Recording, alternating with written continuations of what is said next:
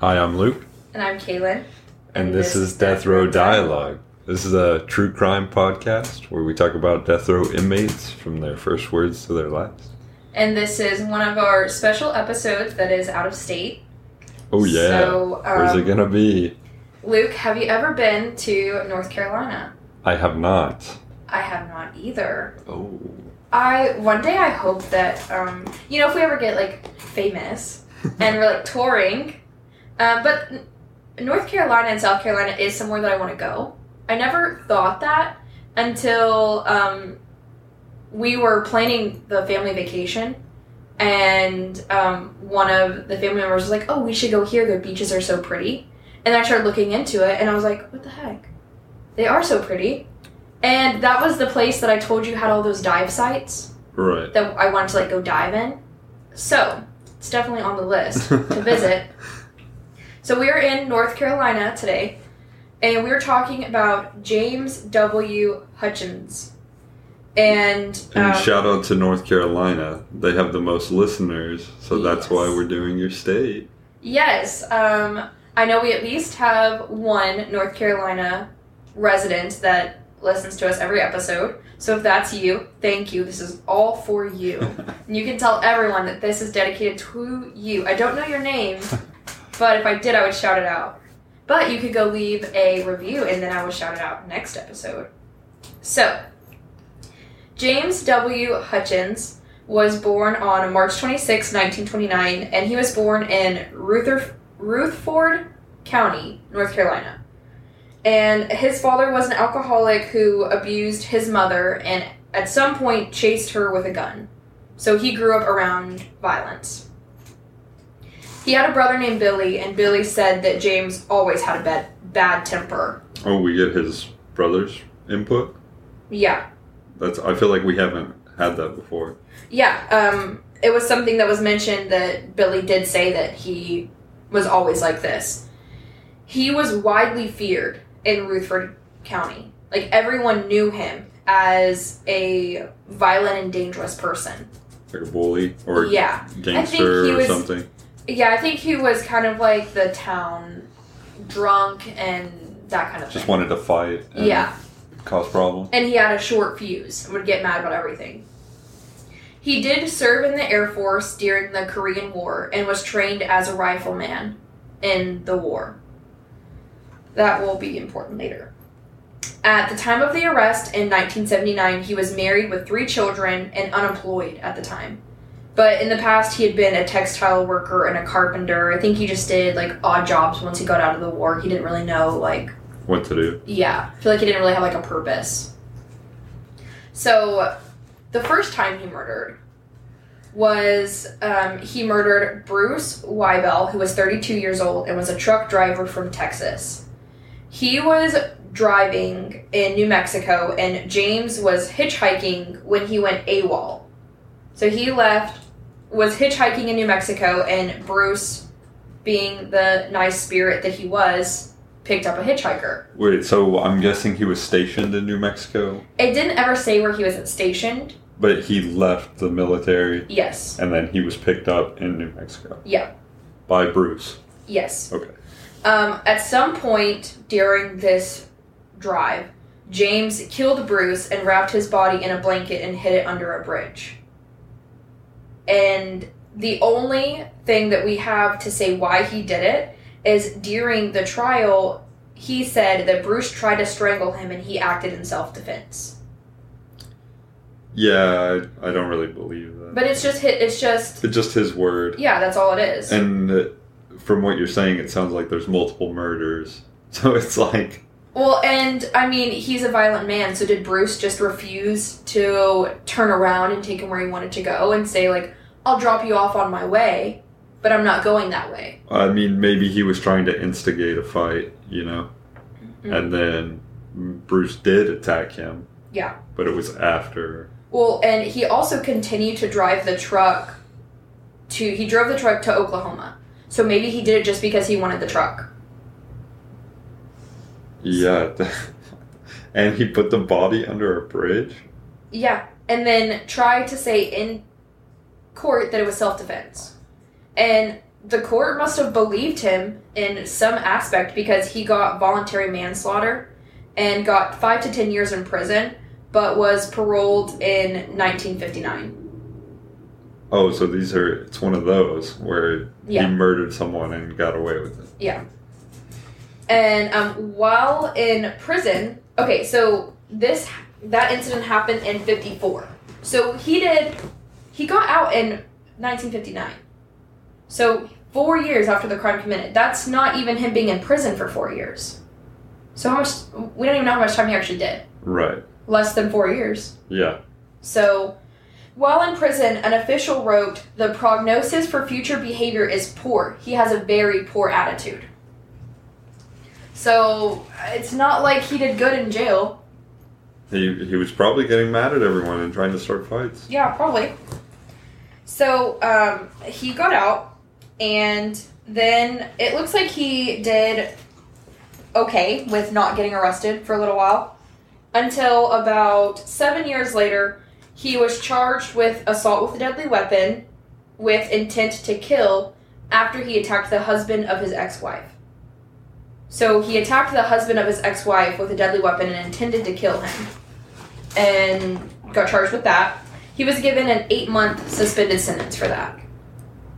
8 months. For intending to kill someone after he already had an involuntary manslaughter charge.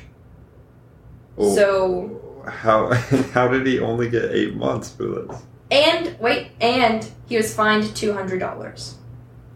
What? Yeah. What is going on in North Carolina? Well, I think... Yeah, you're right. I don't know where this part was. Probably was. I don't know. But that's just wild. Like, they must have had some really good lawyer or something. So then he had 2 more convictions for assault with a deadly weapon and burglary in 1969 and got a 6-month sentence for that.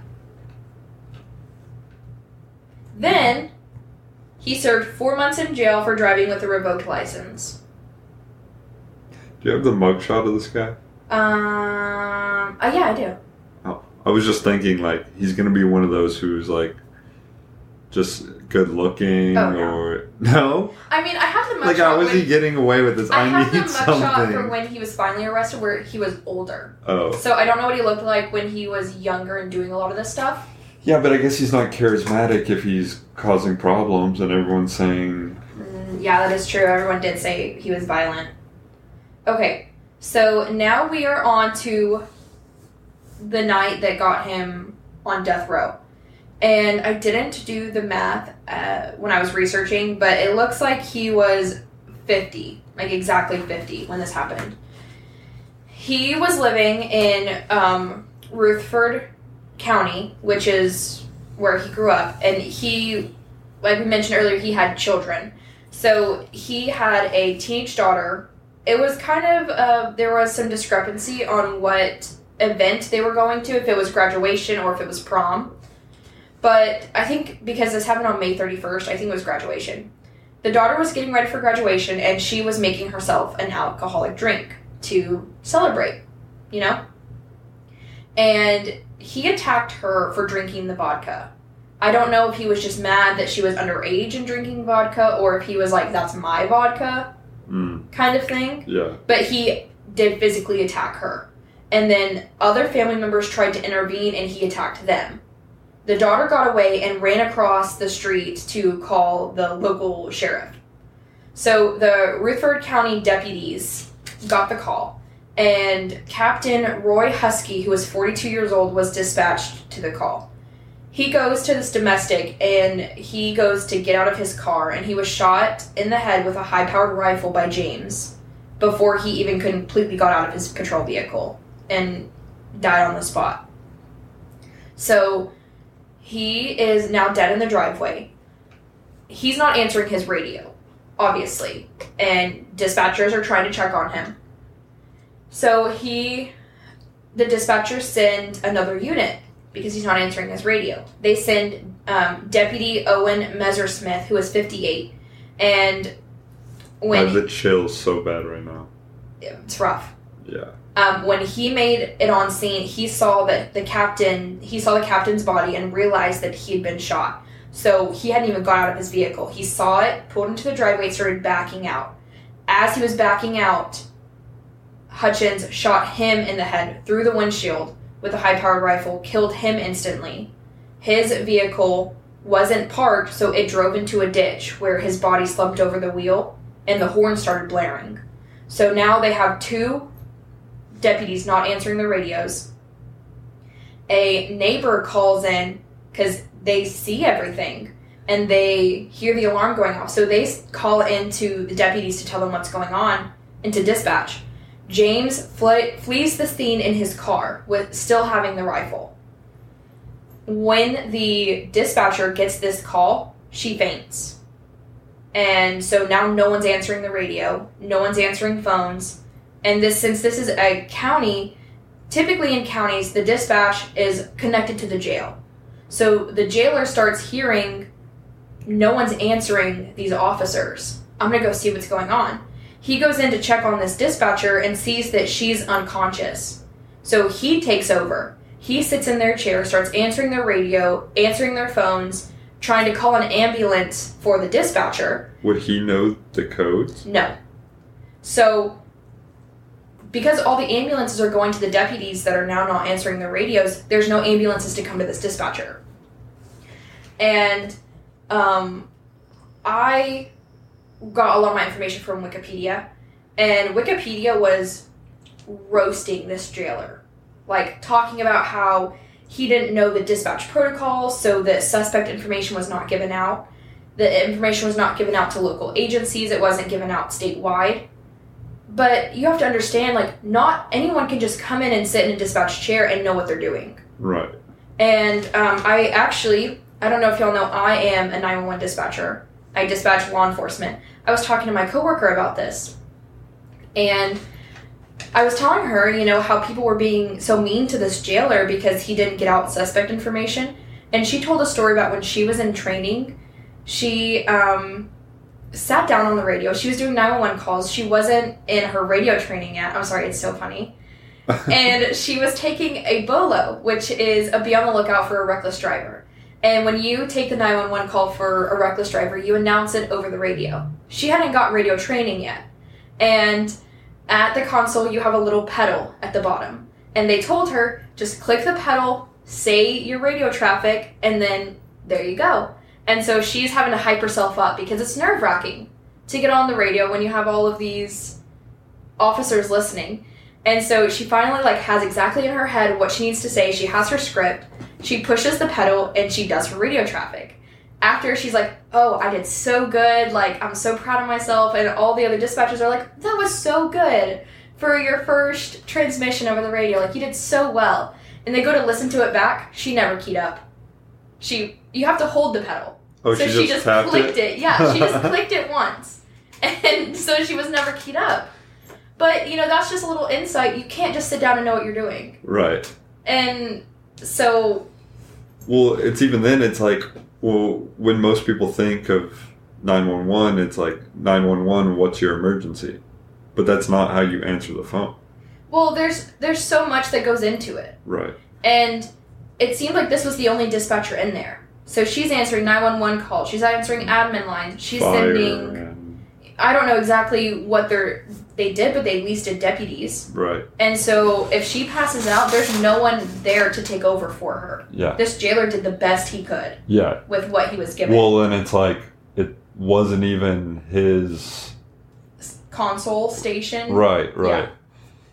So, but unfortunately, due to everything that happened, the suspect information was not given through. There was a state trooper his name was Robert Peterson, and he heard, mangled radio traffic coming across. I don't know if you've ever heard, radio traffic that you can, kind of hear. It kind of sounds like when you're on the phone with somebody and it keeps cutting out. It's just a lot of static. You can't really understand. You can hear, a word here and there. And he got a bad feeling. He was like, I know something's wrong. And they didn't have radios in their car that connected to all the agencies.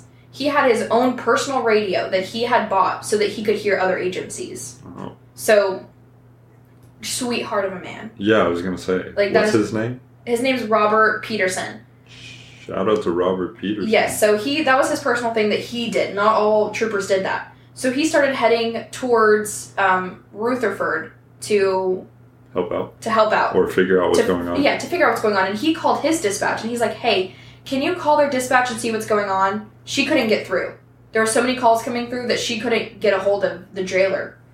So while he was on the way, he entered Rutherfordton, very hard name to say, on US 221 when Hutchins sped past him. And he didn't know what was going on. He just thought there was like a crazy speeder. And he's like, okay, this person's like, it's really dangerous. I'm going to flip around and pull this person over first.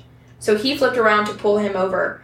And his last radio traffic was to give the location just north of Rutherfordton and to say that the suspect had fled on foot. And then he never answered his radio again. Mm-hmm. So once he wasn't answering his radio again, obviously troopers started responding to his location. I think by this time they started getting wind that this was happening. And it said that there were troopers that were on duty and off duty that were rushing to him. His vehicle was found and it was turned to where there was an engine block. So it was a tactical defense, like he knew that he had a gun and he was trying to protect himself. Right. Peterson had shot one shot out of his pistol, and then he was had a gunshot wound to the head like everyone else and was slumped over in his seat.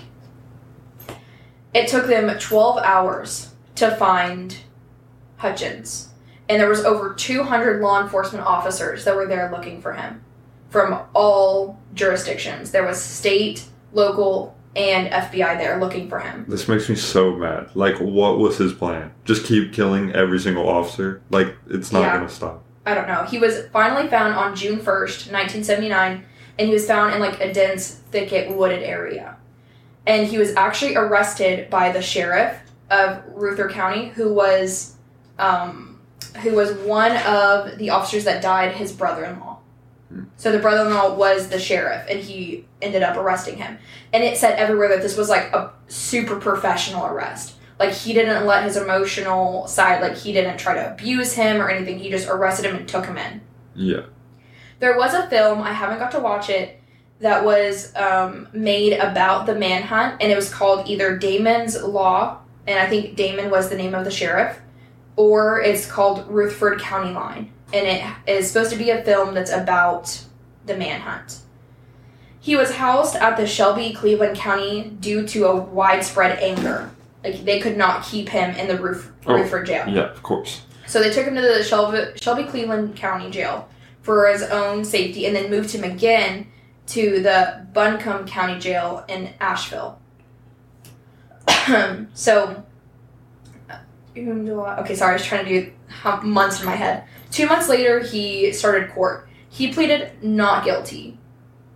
Like, what in your brain makes you think you can plead not guilty? That's exactly, like, he murdered the first guy. Yeah. You know what I mean? Like, if you're lying about this, then obviously... Well, it took them a few days to figure out that he was guilty of 2 counts of first-degree murder and 1 count of second-degree murder. I don't know exactly what the discrepancy is. I don't know if they decided the first 2 were first degree and the trooper was second degree. I think that the first 2 would have been first degree because he knew the deputies were coming to his house, and he got the rifle and planned to shoot them as they pulled up. But when he fled, he didn't plan to kill the trooper. That just happened when he was pulled over. Or, like, pursued. Oh. That's my thought process on it. I'm not sure if that's true or not, but that's what I would think. The jury said that he should die in the execution gas chambers. Wow. They really did not like this guy. No. So, and the judge that was presiding over the case said that he was the most dangerous man he'd ever seen. Yeah, why? This is wild. Like, how did he murder someone and get, 8 months? We don't know. That was one where he had 4 years in between the crime. The 8 months was the intent to kill. He didn't actually kill him. Oh, okay. Yeah, I got that mistaken earlier. Yeah. Oh. So he is the one that chose lethal injection. I guess he had an option. Yeah. For his, they're like, I mean, you're gonna die. Choose one. Unfortunately, like, yeah. So, he chose lethal injection, and he did get one stay that was granted based on claims of the jurors being filtered out. You know, some of them didn't agree with the death penalty, things like that. He was finally executed on March 16th in 1984, 5 years after this happened. His last meal was a steak sandwich and a soda, and he had no last words. So, I have a little bit about each of the officers that were killed. Trooper Peterson, he got a portion of US 221 dedicated to him, and he was the longest assigned personal training instructor, or the physical trainer instructor, that was at the trooper department there in North Carolina, and he trained about 10 classes. So that was the longest anyone had ever trained there. There's a personal or physical training field named after him. He was 37, and he was a U.S. Army veteran. He had served in Vietnam, and he'd been a trooper for 9 years. There was an officer down memorial page for him, and it was the sweetest one I've ever seen. Like, there was one person that had known him when he first started there, I think, and she was like a secretary, and I think they had like a little thing going on, and so she like wrote like a book about how like they flirted and their relationship, and how he was like the sweetest man ever. It was so sweet. So there wasn't as much about the other officers. Captain Roy Husky, which was the first officer that was shot, he was 48 years old. He had done 12 years on duty, and that was who was the brother of the sheriff. And he got a bridge named after him. And then Deputy Millard Owen Messersmith, he was 58 years old. Officer Down didn't have any information about him, but he also had a bridge named after him. And for our Texas people, I wanted to give you a little insight on how big Ruthfordton, North Carolina is. There's about 3,400 people in it. That was in 1980. That's about equal to Dublin here. You know, Dublin, like right by Stephenville. Like Dr. Pepper. Yeah. It's about equal to that, or Reno City. And that is all I have for you. Wow. That was a crazy episode. Every state always starts out with a bang, it seems like. Yeah. Can't wait to hear the next one. So we will be back next week with a new state, unless this one decides that they are going to have everyone in the state listen, and then we'll do them again. So tune in next week to see what state it is. All right. Thanks for listening. Bye, guys. Bye.